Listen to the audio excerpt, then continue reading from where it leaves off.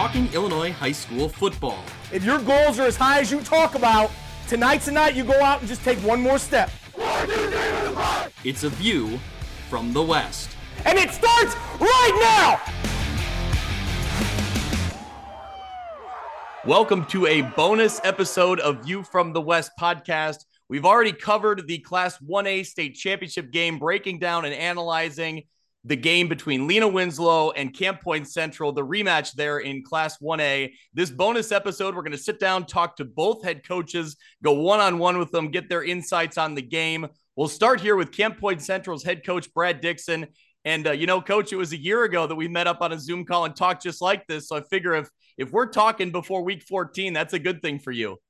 Oh, absolutely. I mean, you may know, I don't know how many times in IHSA history there's been a rematch from one year to the next. I mean, there's a lot of things got to go right to get both teams back in the same position. And obviously we've never went to back-to-back games. And so, yeah, I mean, it's a pretty special time. Yeah, you talk about that rematch, and it's a rematch of the two number one seeds from the North and the South. It was that way last year, and it is this way again. So I guess, before we get into the playoff run you've made here and the actual championship game, let's look back, at your regular season, going back to the preseason. What'd you think, about this team? I know you had a lot of guys returning, but every year's a little bit different. What did you see? What did you like? And how's it kind of played out?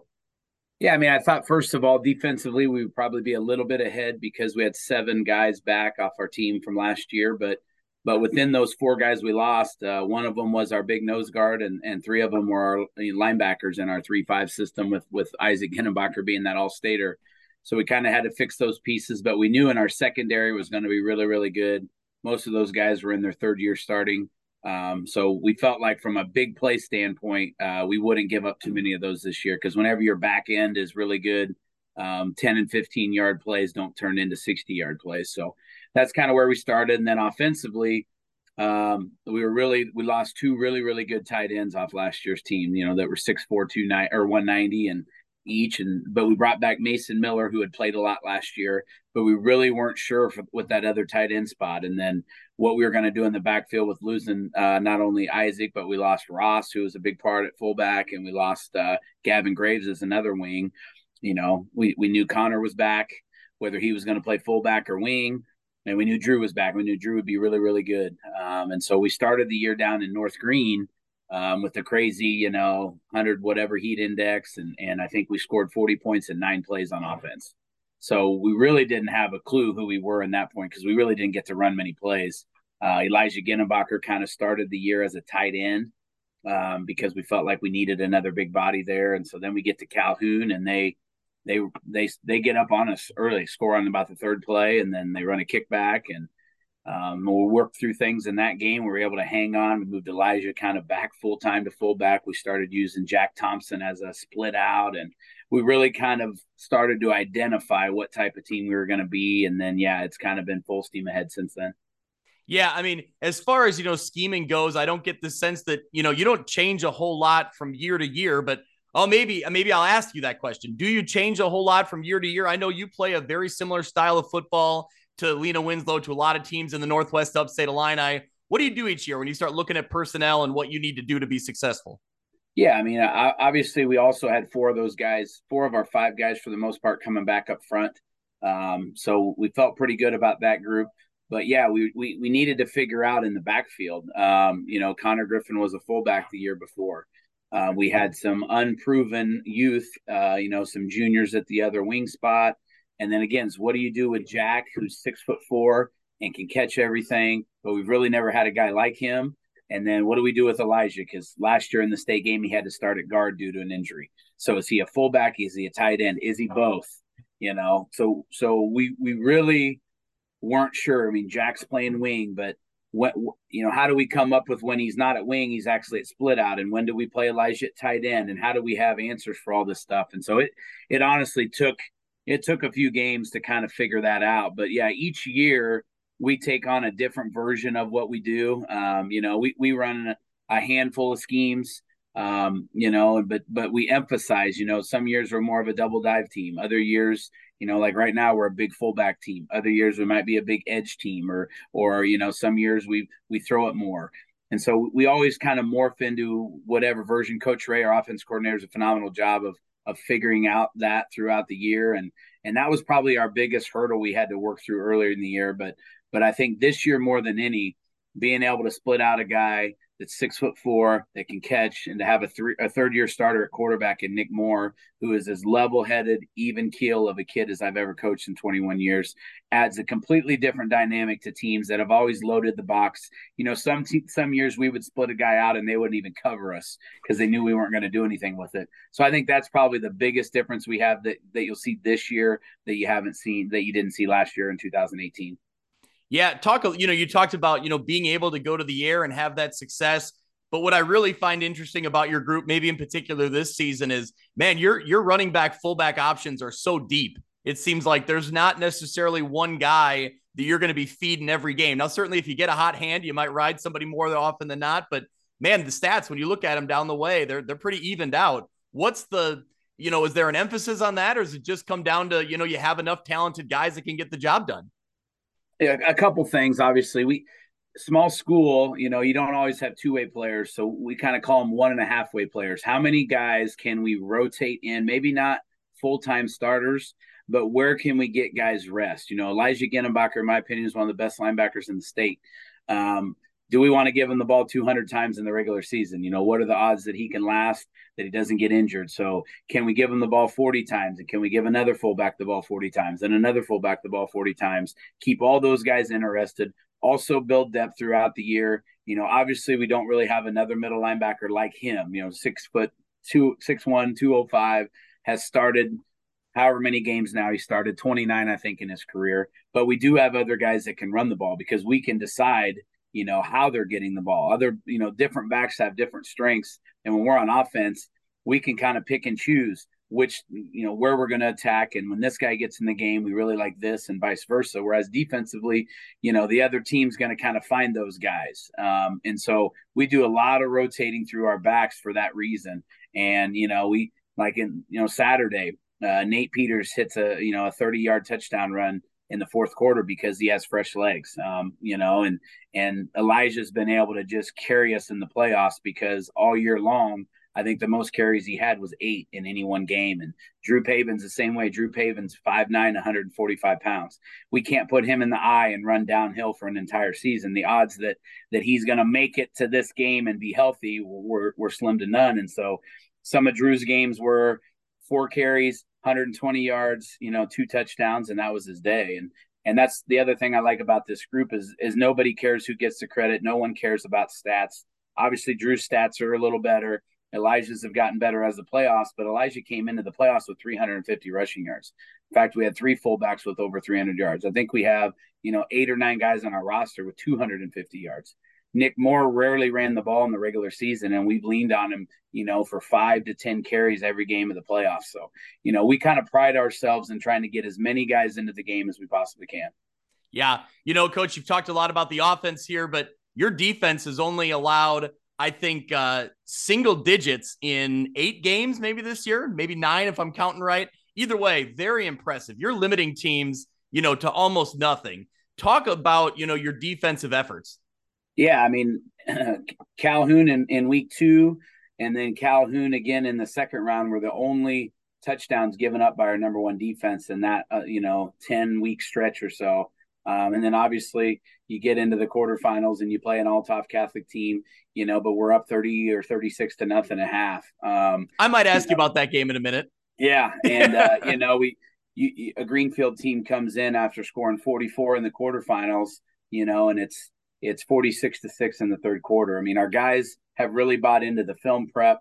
Our defense is very, very fast. We're not the biggest group we've ever had, but we are the fastest group that we've ever had. And so, kind of like I talked about earlier today in a couple things was, there are things that maybe you think you can get, or maybe we can line up a little more narrow to your formation against the inside run because our guys can run to the edge. We don't have to play super wide. If you're not fast, then you better be out there. But if you're fast, you can take away inside run, and teams say, okay, well, we got to get the edge because of where they're lined up. But our guys can run, and like I said earlier, having those 3 guys back in the secondary, against the pass, Greenfield last week, we go on this 18-play drive and we score, which is that in itself, it kind of tests your spirit. If you're Greenfield, okay, maybe we can't stop them. And then boom, in 2 plays, we get the pick 6 against a quarterback that had only thrown 2 interceptions the entire season. Wow. So that's Drew Pabin being in the right spot.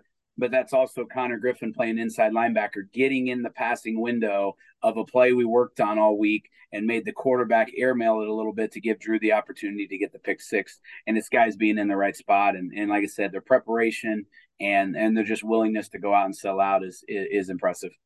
Yeah, well, you've talked about, all of the different aspects here that are working so well. And I think you really saw it all come together in that game against Althoff Catholic. I want to talk about that game because, it's been an impressive season. But, when you start looking around the state, I think a lot of people were eyeing them because of the star power they have, literally the recruiting star power and the size and everything. There's one podcast that did call out that you guys were going to get that win. Did you hear that, by the way? We were calling it.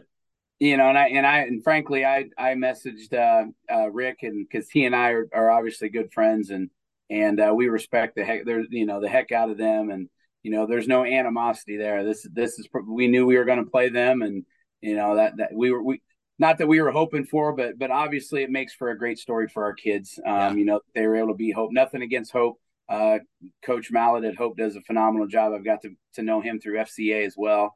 But I think this is that special game. But during that Althoff week, Coach Arand says, good luck and so forth. And I said, yeah, I mean, it's either us or you. We have the contrasting style that can actually do it. And if it's not us, it's probably going to have to be you. And he had a lot of faith in us too. And obviously, I think when people saw what Althoff was doing to 5A, 6A, 7A talent, and then what they did in their 2 1A games, they're scoring 67.5 points a game. In round 2 against Leroy, they scored every 3.5 plays. So on paper, that looks impressive. Now, what we try to do a good job of is show our guys, some of the issues that defenses had or some of the lack of fundamentals or techniques. And we really tried to focus on getting our guys in the right spot, knowing that we would be fast enough to contain them, but we still had to tackle them. That was the biggest thing in that game was, in a lot of games, teams did have, they were in the right spot, but they couldn't tackle, or, they got juked out or whatever it was. So we really focused on that, limiting the damage. We knew we had to offensively keep the ball from them, but then even in our special teams, and we were able to execute some things on special teams that kept the ball from them. They had to come here to our place. They hadn't played on grass a whole bunch, with a style of football that we have answers for things that we've seen over the years because we've seen a little bit of everything. They don't have a lot of answers to the offenses we run because they just don't see it at the levels of play. So they're working through things maybe for the first or the second time they've seen it, maybe in 2 or 3 years. Whereas, teams have kicked our butt running lots of different stuff over the years, and we've kind of adjusted and figured out, okay, this is why we got to do this against this type of look. And so I felt like we had some more answers than they did defensively. Yeah. Talk about you mentioned special teams there. You had the huge onside kick, which was, kick to perfection. It could not have bounced any better. You had the guys in the right spot. How much emphasis have you put into special teams, throughout the season, going into the postseason? Because it seems like you've utilized some things several times to get an advantage this postseason. Yeah, it's a big part of what we do. Marco Rodriguez is our little sophomore, 5'5", 130, 120-pound kicker. And obviously since the JV season has ended, his sole focus really has been on special teams in the kicking game. And he's done a great job of working on all these different variations. So we've shown some, but we've got a lot of different things. He's a former soccer player, and when teams have to adjust and respect how we line up, but then he also has the ability to do some crazy things that we haven't even shown yet. And so to have that weapon, in the Althoff game, after our touchdown, of course, we had all the momentum. There was also a personal foul there, so it was a 15-yard advantage as well. So we're kicking off from the 45, and they're 45. So even if we don't get it, it's on the 35. And then a team like Althoff, they can score on one play from 70 or one play from 40. It really didn't matter. So we knew that we were okay with giving them a short field if it gave us an opportunity to get it. And like I said, I talked about Jack Thompson. He's 6'4". So when you put him on the widest part of the field and you can get that big hop, he's got phenomenal hands. His reach is unbelievable. And like I said, so he's able to go get it. And we pretty much executed the exact same one last week at Greenfield, going the other direction after we had scored twice in that game, and that allowed us to take an 18-0 lead in the same similar fashion. So in both weeks, the kicking game has gained us an advantage. And you know how it is with 15 to 18-year-old kids. You get down by that much early and you're on the road, it's hard to kind of rebound when it seems like everything's going wrong. Yeah. Well, on the opposite side, it seemed like everything was going right for you. In your career coaching, can you remember a half of football where you executed and things went your way so quickly? And that, it just was crazy watching the highlights. Right. Yeah, no, and the crazy part was it was 30-0 and there was 30 seconds to go in the first quarter. And so when our kids came over, I'm like, guys, this is just the first quarter. So we went into half. I can't remember if it was 30-0 or 36-0, whatever it was. I told our coaches, this is going to be the longest 24 minutes of our life here because literally they can score in one play, and they've done it time and time again. That even up 30, you felt good about your defense. You knew your guys weren't scared. You knew they believed, but the talent level that they had was out of this world, and not something that we run into on a week-to-week basis in 1A football. Yeah. I watched, some of the video, and I believe it was from Gateway Sports. I think they had video of it. Mm-hmm. And they had your post game, your speech to your kids on the field afterwards. And, paraphrasing, part of your message was something about, this is why we prepare the way we do. This is why we focus so hard and, do all the little things and watch all the film. How gratifying is it for you to get to a game like that and have your team execute at such a high level and be able to show that proof point? That's got to be the ultimate high as a coach. Yeah, and the message was really to the freshmen and sophomores who at times I don't think trust that what we're telling them is actually, they coach, but I think this way works better. And you hammer that point home over and over again and say, no, trust me, we've been in this game a long time. We're not that smart. We do what we do because we've played teams like Lena or teams like Forreston. Forreston had us down 44-0, 5 years ago. And okay, we got to go back to the drawing board. What are some things that we can do to get better? So if we get back in this situation, and that's the same thing with different spread teams. Carrollton used to use their speed and score in all kinds of ways against us. They beat us in the semifinals or beat us in the second round different times. And so my message was, this is why we do it the way we do it. So when a team comes in with the quality of athletes that Althoff had, our technique and our fundamentals and our discipline were able to win out in a game where if we were playing 7-on-7 or if we were in a whole bunch of one-on-one situations, we didn't have the advantage. But as a team, because of who we are and what we do and how we do our stuff, we were able not just to win, but win pretty convincingly. Yep. All right. So you got that huge win. You get the win last week in the semifinals. Now you're back to facing, a familiar opponent, and you're back in the state finals for the third time in 5 seasons. So as a coach, as a program, how has the preparation or the mindset going into state, has it changed? I know the players are different for the most part every year, but for the coaching staff, what's changed over the years, or what's the approach? Yeah, I think the first time, that we went, obviously we go over to Argenna and we win that game, and it's just there's so many emotions because at that time I had coached for 17 or 16 years and we had lost in 2 semifinals, and you get to the point where you don't know if you're ever going to make it, and a lot of guys coach their whole career and never make a state championship, so you're elated to be there. You got all this stuff going on Monday. You're trying to figure out where you're staying and charter buses and food. And there's just so many things that you got to figure out that it's hard to even focus on the game, So then last year, obviously we go back, we're more focused on the game, but for the group of kids, it's also their first time. And so there's kind of this awe and aura about going over there and all that stuff and getting up early. And so, where Lena and Forreston have had advantages is obviously they have a routine, they have a plan, they've done it enough. This is an expectation. Their kids aren't, they're not overcome by the moment. And that's our hope this year for our kids is this has been their expectation. This has been their focus. They've been as focused of a group as we've ever had from a game to game basis. And yes, they're excited to be in the game, but this is what they believed could happen. And so we feel like as a coaching staff that our kids are going to go over there and not just be happy to be in the game, but they're going to go over there with an expectation that we're going to do everything we can. And Lena is a phenomenal program, and we could go over there and we could play our best football and they could beat us. And we're okay with that.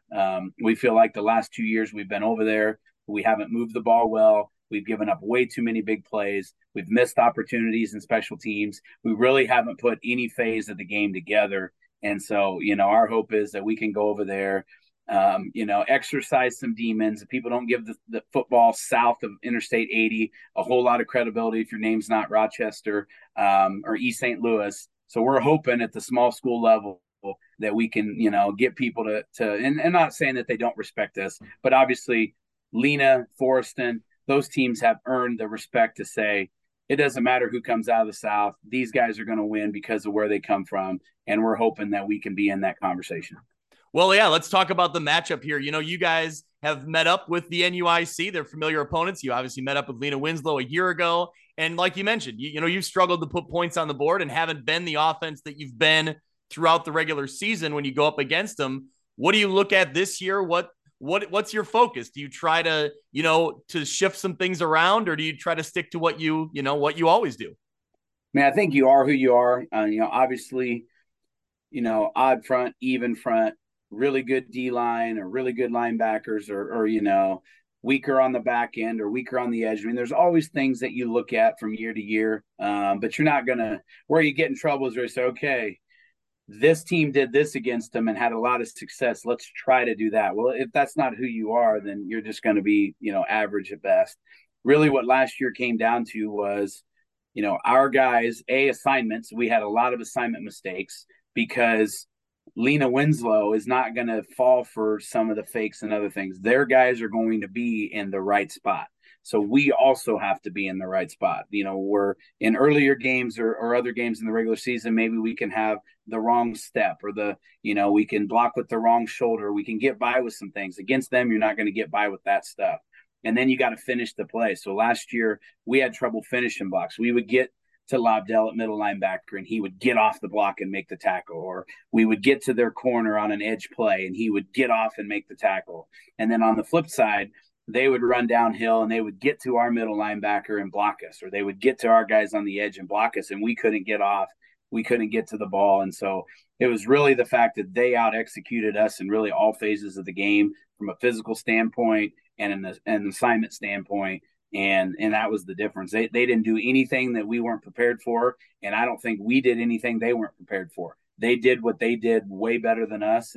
And this year, I feel like our execution has been that much better. We're that much older with 12 seniors. A lot of those guys were playing, for the first time last year as varsity players. So that's what we're going to lean on. I think we've got a pretty good version of ourselves this year offensively. We've been pretty dynamic with, our 6'4" split end and our quarterback in the run game and a 205-pound fullback and some guys at wing that are pretty fast that hopefully we can put some teams in some binds and then we can go out and execute.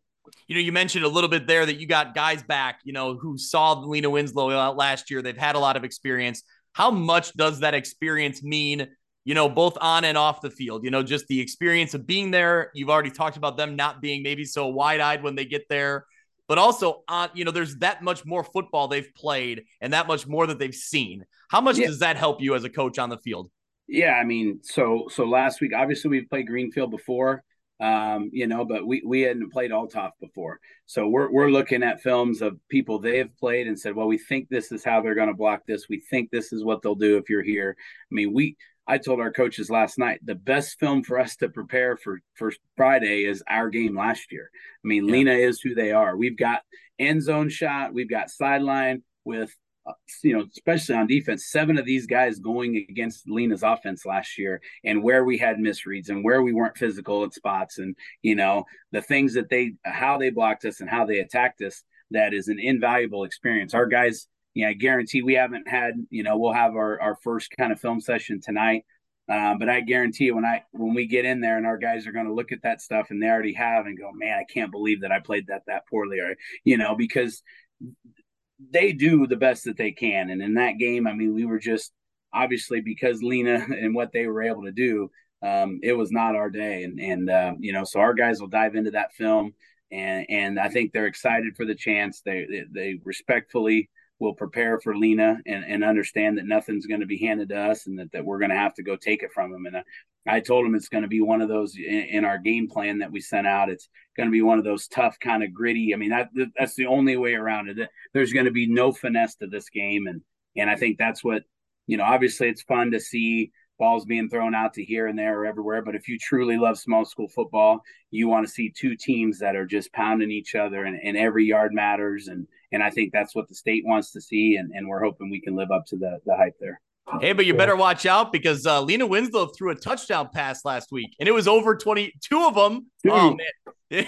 See, I missed the second one, but anytime that Mitch sees Lena-Winslow or you guys throw a pass, it just throws him for a loop. He doesn't know how to handle that, no, but I mentioned Mitch there. I asked this morning if he had any, questions to ask you when I get you on here. He had the one very important question. Do you have your shorts ready to roll for the sidelines of the state championship game? Yeah, 100%. All right. If I come out in the pregame without them on, like pregame when we're setting stuff up, yeah, I get that question from everybody. It's, it is what it is, I guess. But yeah, I mean, that's the expectation. I used to teach history.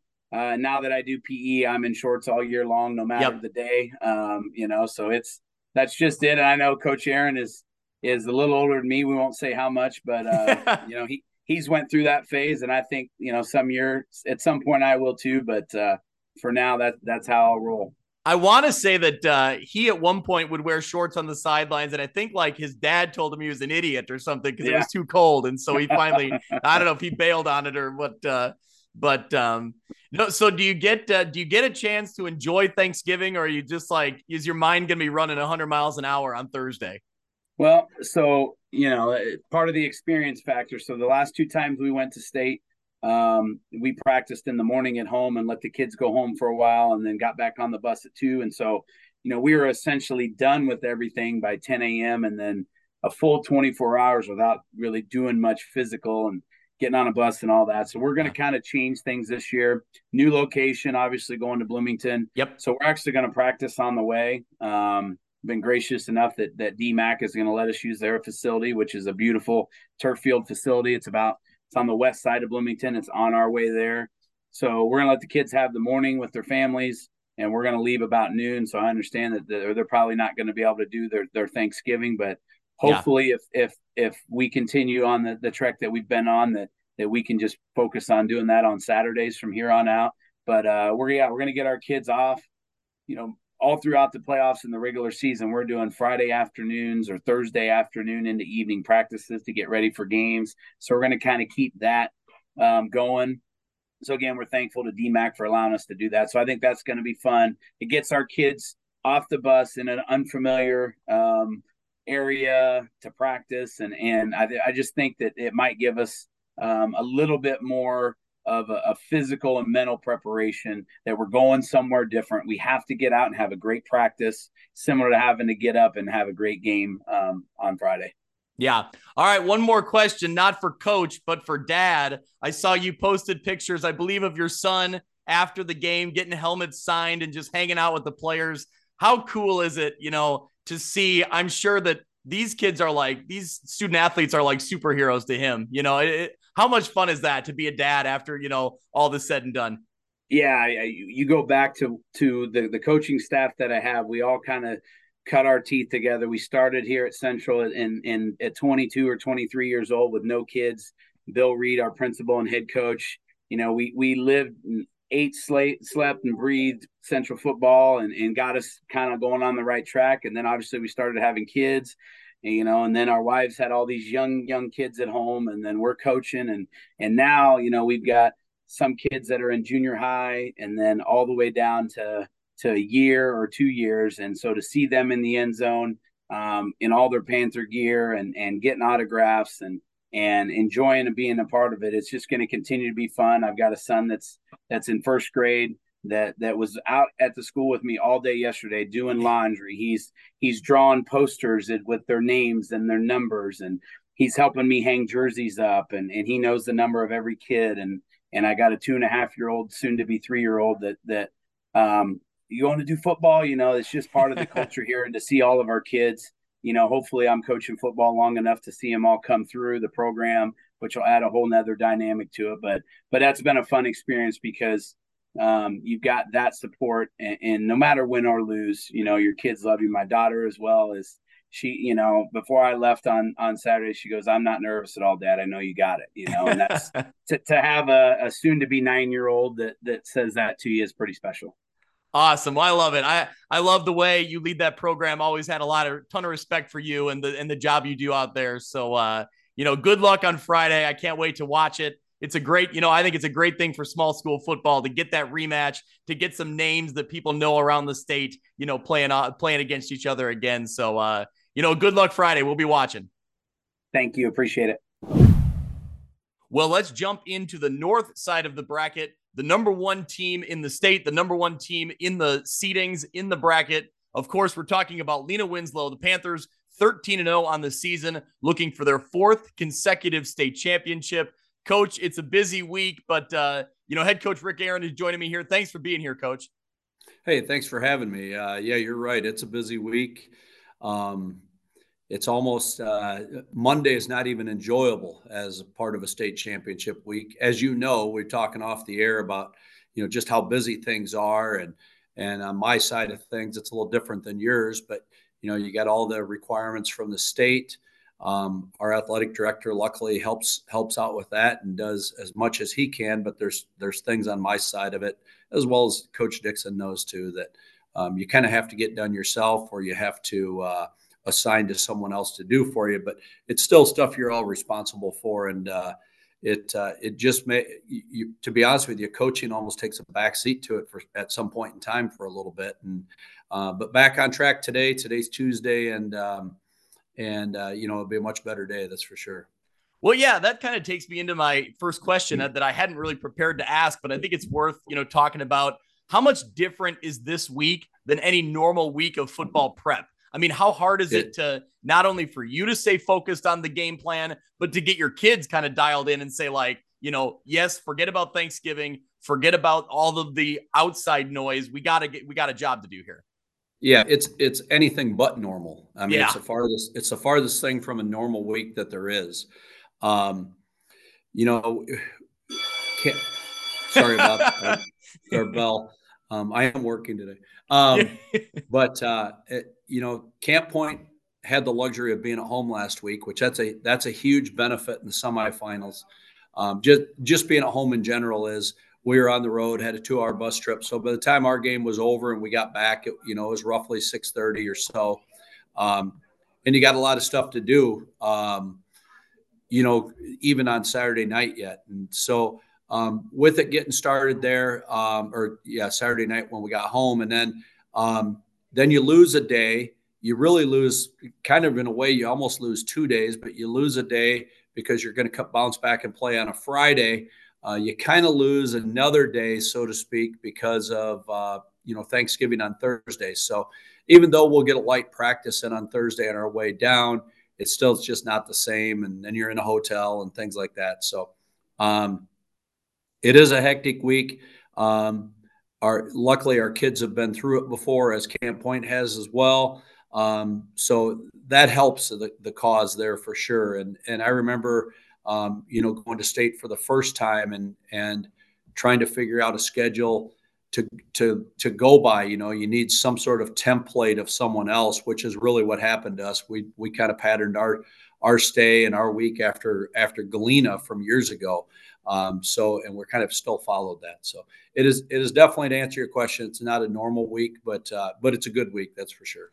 I was going to say, I bet there's hundreds of coaches around the state that would take the issues that you have this week. Yeah. So. Yeah. Nobody's feeling real bad for us. That's for sure.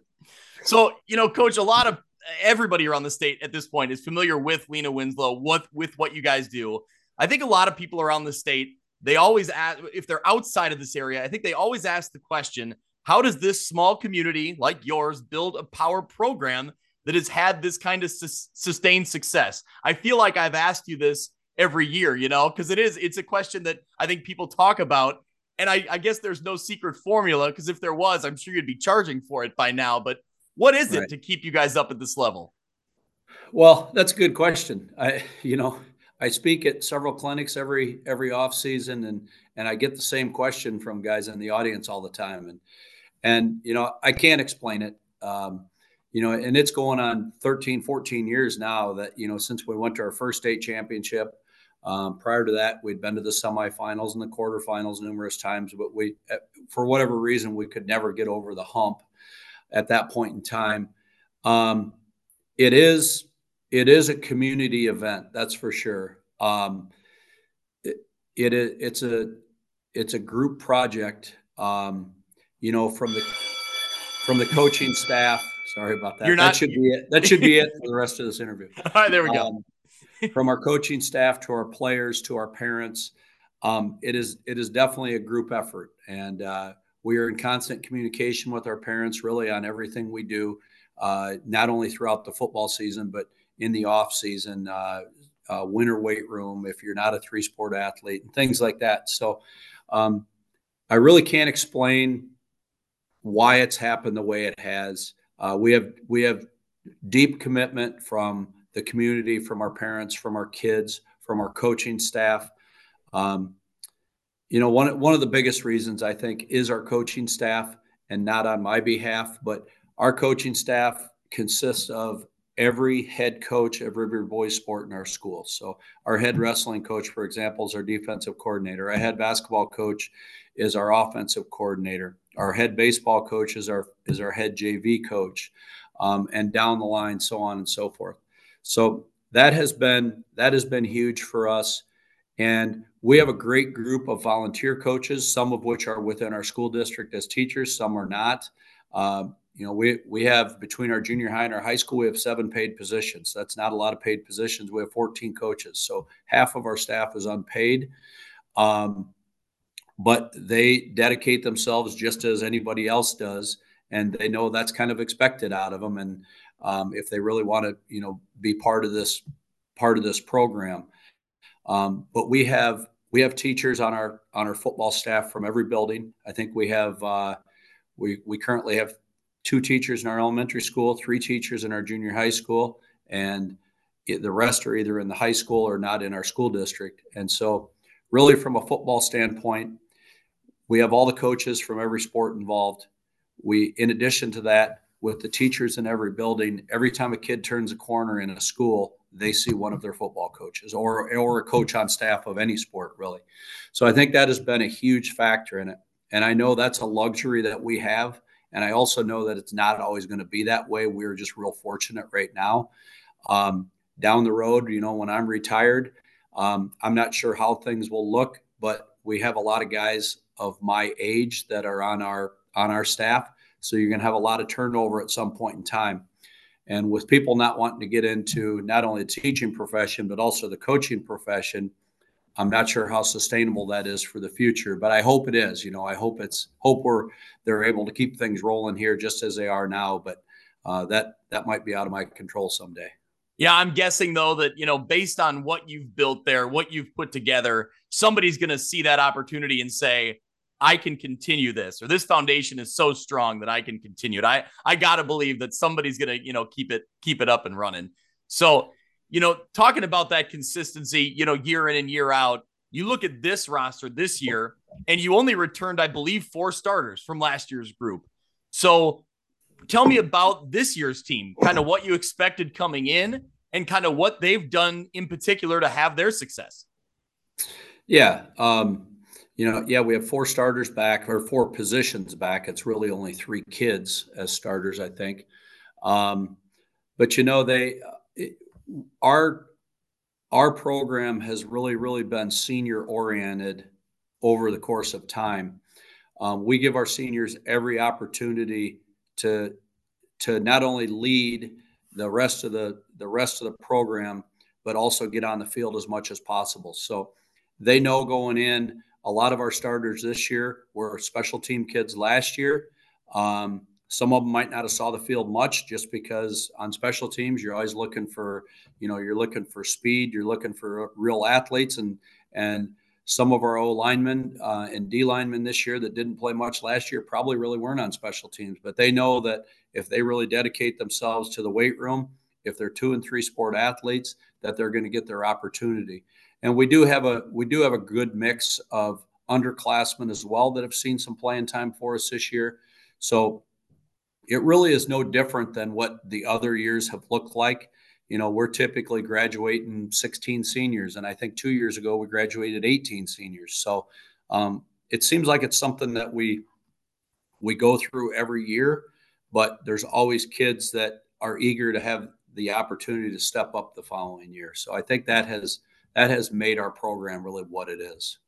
Yeah, when you look at this roster and, the returners you had coming back, and you didn't have a lot of returners coming back, but how vital did that make Gage Dunker in his role and how important he was going to be to kind of lead this team, to kind of be the guy this year? Yeah. Oh, yeah. He's been a great leader, and sometimes that's a tough role to be in because you've had the luxury of playing behind Gunnar Lobdell last year, Mari Roby the year before, as well as Jake Zeal last year. We had a handful of running backs the last few years. You've had the luxury of playing behind those guys, and really you can play all you want, but you don't really have to talk much. You don't have to. Although Gage is always led by example in what he does, he hasn't had to be that voice, And really, in some ways, you don't have to be the bad guy either when you're in that role, because being the leader, being the head honcho is not always a glamorous position to be in. And as you've probably read umpteen quotes of Kobe Bryant and Michael Jordan and things like that. They really loved that role that they were in, but it didn't make them sometimes the most liked guy on their team either. But the reality of it is somebody's got to do it, and to be good, you gotta engage that role. So Gage has been great at that. And we've had a handful of kids. Jake Shoemaker is a first-year starter for us at quarterback. He's been a leader from the word go last year even, and just kind of quietly goes about his business. But he, anything I want run through our team, spur of the moment through social media, because I'm almost 57 years old and I can barely turn my phone on sometimes. But and I needed help with this Zoom call as well, as you know. but anything that I want done spur of the moment, Jake and Gage take care of for us, and it's good to have those kind of people to rely on. And that's, to me, that's what true leadership is, and they've been the epitome of that. So they're your social media coordinators then? They that too, yes. Although I'm not sure how well skilled Gage is and stuff like that, but Jake is definitely. Gage is a little bit more like me. Okay, there you go. There you go.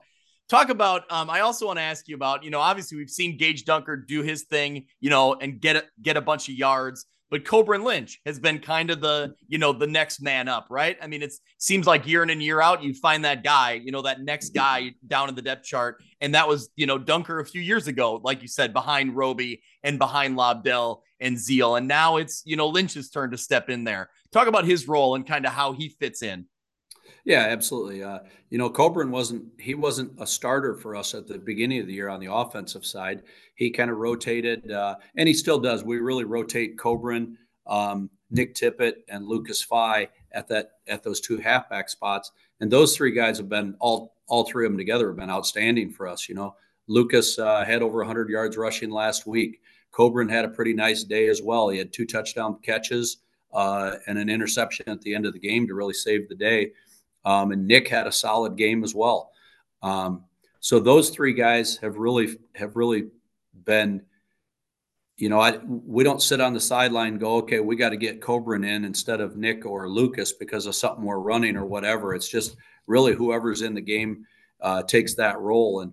But Coburn has really established himself as an explosive kind of player near the second half of the season, and he's got a great burst. once he hits the hole and things like that. So he's definitely been a blessing for us. But Lucas and Nick have really shared that role as well. Yeah, that's great. Well, every team, it seems like year in and year out for Lena-Winslow is going to be controlled by the line, whether it's on defense or on the offensive side of the ball, creating holes for the running backs we just talked about. So here's your time, Coach. You got some linemen that are going to listen to this, so shout them out, give them their credit here. What do they do so well this year? What has this team been doing? What do you like about it? Well, I think that this group is real similar to last year's group, even though there's only two common pieces in it. Luke Kempel's our center, and Luke actually started a few games for us last year as a sophomore before he had an ankle injury, and he really was hobbled by that most of the year. But Tanner Kempel is our right guard this year, and he played left tackle for us last year. Tanner started for us a couple of years, and he's an explosive kind of player. Odin Stabenow, who's now our right tackle, played center for us last year.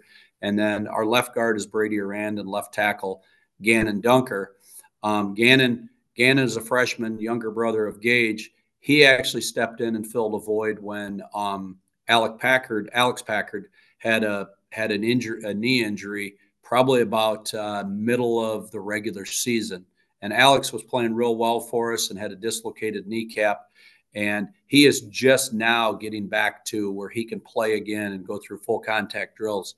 So we really have 6 guys in the mix there now. But this group has really, they've been able to run every blocking scheme that we want them to be able to run. They've been able to adapt and change things on their own at the line of scrimmage because, let's face it, if everybody knows you're not going to throw the ball, they get desperate when you are moving the ball, and they'll get into any front that they can possibly think of or scheme on their sideline, So we've seen it all this year. And last weekend was really the epitome of it at Chicago Hope. I mean, for the most part, they had 9 guys in the box and 2 free safeties, and that was about it.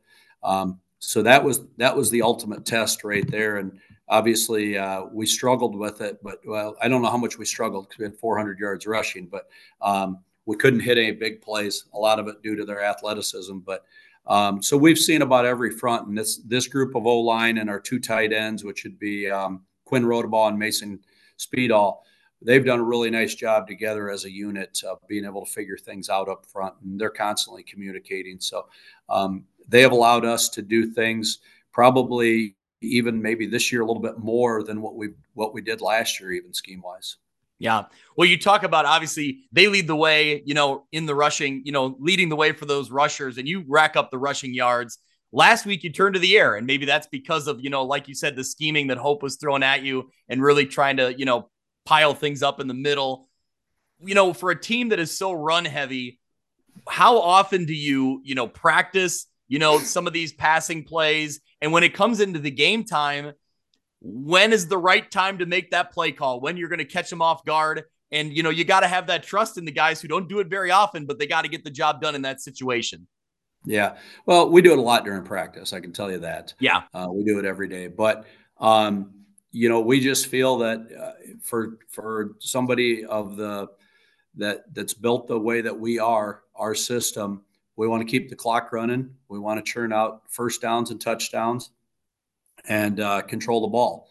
And the best way to do that without stopping the clock is to run the football. And as long as we can stay on course at a couple yards a pop, we get into trouble when we have a false start, a holding call, and we have all of a sudden have a 1st and 15 or a 2nd and 20.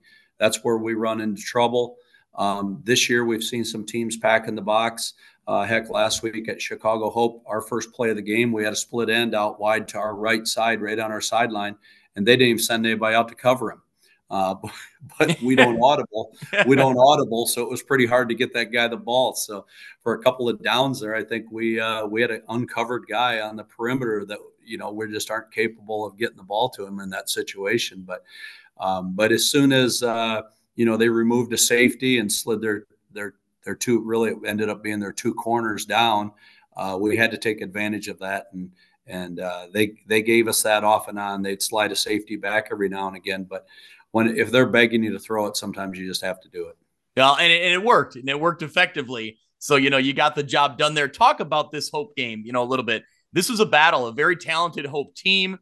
I'm not sure you guys have trailed a game all season long. Have you? Had you up until that point? We trailed, I think Rockford Lutheran, I think it was, returned the opening kickoff for a touchdown maybe, but sure. but not late in a game like that. No.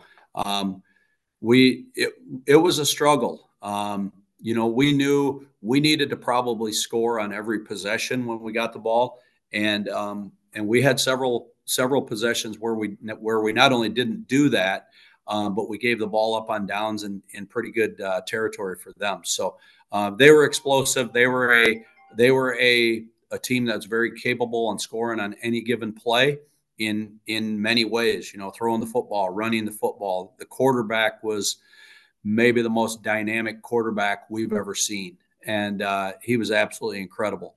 And as well as he had a wideout that, several wideouts that, were running circles around our guys. And not only that, they were great at the line of scrimmage. They were huge at the line of scrimmage, and they were good. And then defensively, like I said, they were very, very physical, which has been something that was uncharacteristic of Chicago schools that we've played in the past. But Hope was the real deal, that's for sure. Yeah. So talk a little bit about when you're down 12 in that third quarter. I believe only about 5 minutes left in the third quarter. What's the mood on the sidelines? Because, a lot of your student athletes had not faced that sort of adversity. What was the conversation on the sideline at that point when you knew you kind of needed to get going? Well, yeah, we were never really panicked because we had moved the football well against them. Really, the times where we weren't moving the football was kind of self-inflicted on us. We had some false starts. We had some holding penalties and things like that. And like I said previously in the interview, that we can't do that. We're not built for that. And so we are real particular in practice on our technique and fundamentals and things like that. So, but we were never panicked, I don't think. And once we cut it to a one-score game there, trying to think if we started the fourth quarter down 2 scores or not. No, I think you had cut it to 1 score by the fourth quarter. Yep. And then we actually had 2 stops in the fourth quarter, I think, of them prior to the interception at the end of the game. So and we had a hard time getting stops early on. It seemed like we could just never get off the field. And we watched Hope do that time and time again in scouting them. They just made big plays when they had to. And so we were fortunate our defense really stepped it up when we had to. We threw some different things at them. We threw some things at our kids that we really never even practiced going into that game. We had practiced some modifications of what we were actually doing at the end of the game. But we were playing at 5 defensive backs, which we never do. Things like that. So our kids really responded well. And then, but once we got the lead late in the fourth quarter and you think Hope is about done, the quarterback makes a great run. He makes a couple, he actually checked down for the first time to some guys in the flat. And that was stuff we were willing to give up. And then you find yourself, they had a great kicker and you find themselves within field goal position. And thank goodness, I think it was second down when we picked it off because I'm not too certain that maybe if they gotten a fourth down that they wouldn't have kicked it. So, it was just a game in which, I think the people on the sidelines behind us were probably thinking, okay, we're going home. We're going to get beat. Everybody in the state that was watching the score is probably not going, oh, poor Lee Wynn's going to get beat today. I'm pretty certain there was a lot of people rooting for us to get beat. But in the end, our kids overcame everything, and it was a battle down to the wire. And we just had a little bit left in the tank, and that was enough. How much can a win like that, overcoming that sort of adversity this late in the year? How much can that mean heading into the state title game?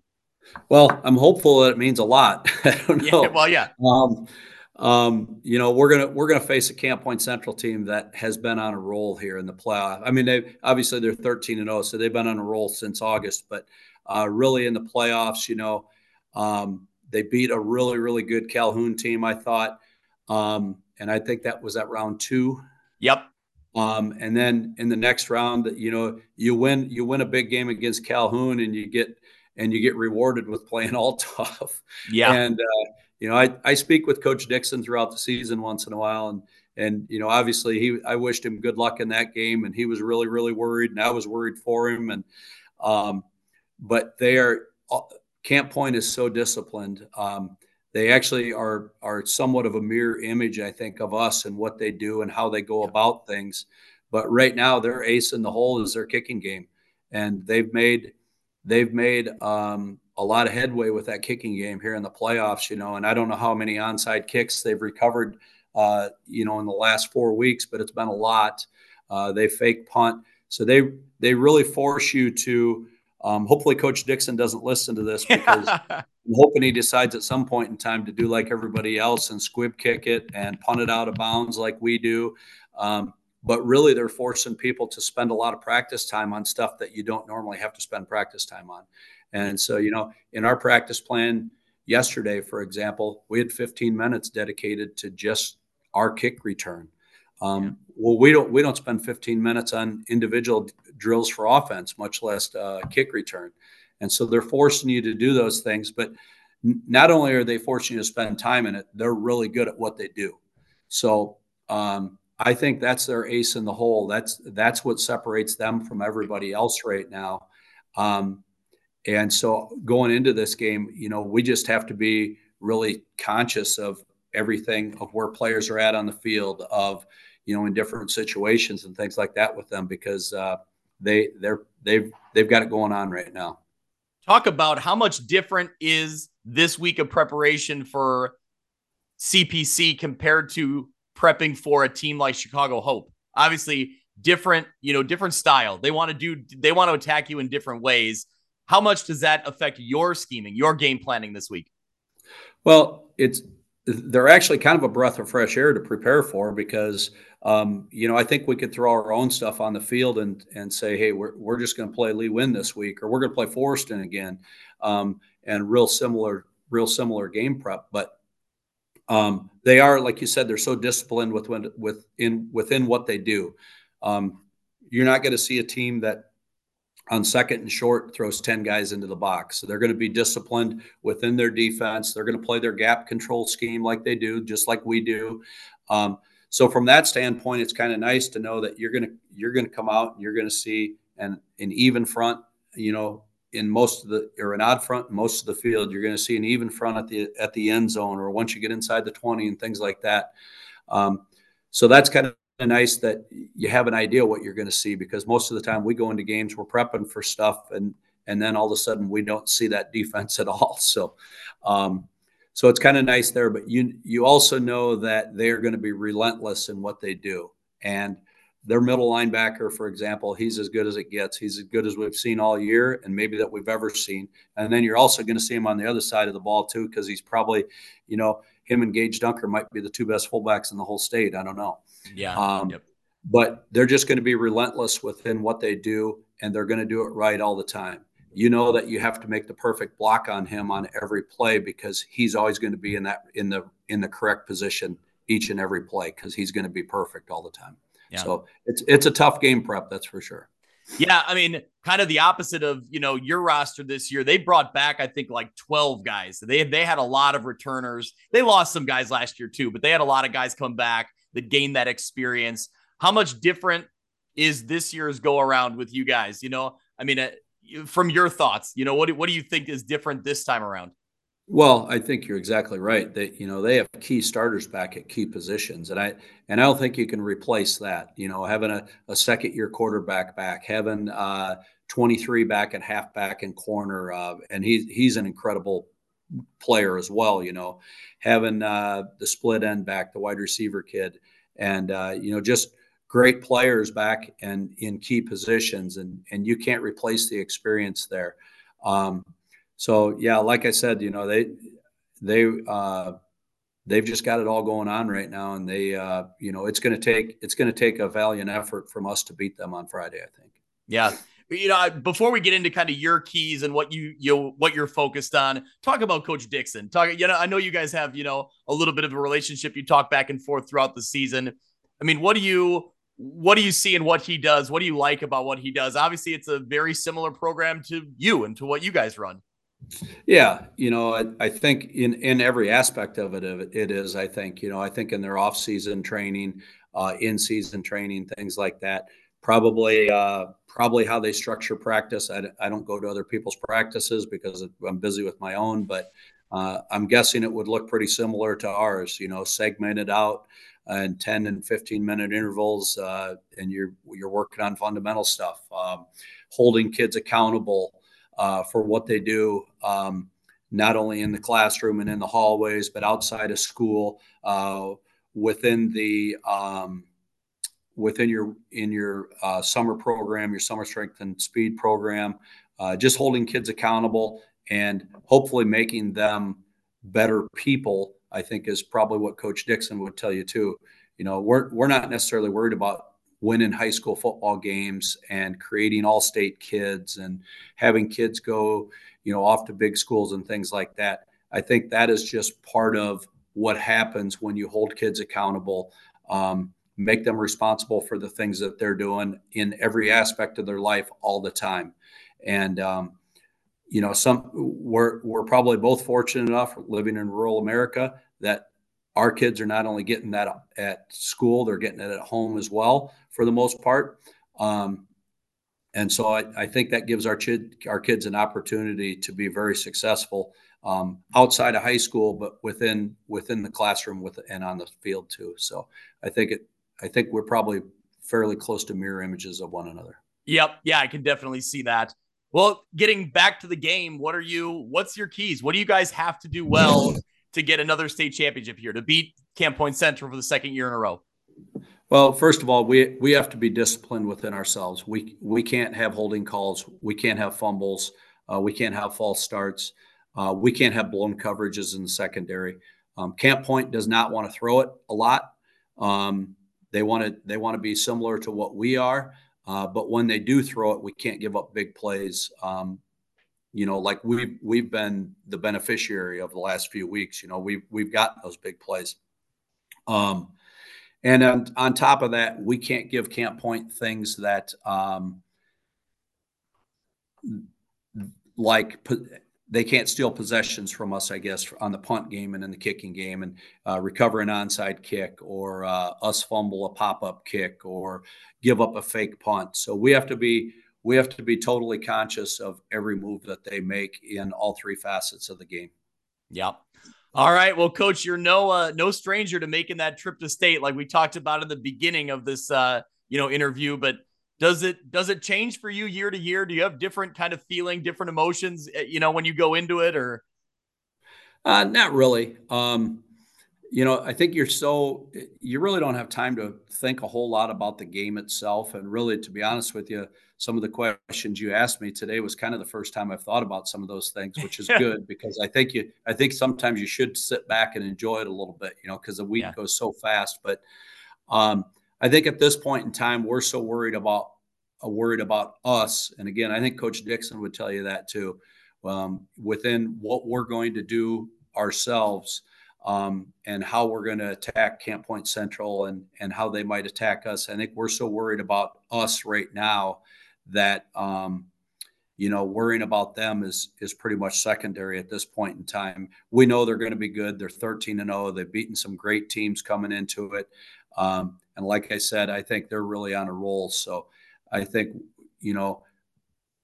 we have to go out and play our game of football, and we have to execute at the highest level, and we have to be stingy on defense, and we can't give the rushing game 300 yards of rushing, or we're going to be in trouble. Yep. Well, Coach, you said it. You guys are mirror images of each other in programs, but Coach Dixon is going to be wearing shorts on the sidelines, and I know that you gave that up a long time ago. Yeah. He's crazy. That's for sure. It's been a pretty mild fall though, so he's gotten away with it. He's a really, really smart guy, and I really like Coach Dixon, but as he gets older, he'll get a little bit smarter in that respect too. Yeah. There you go.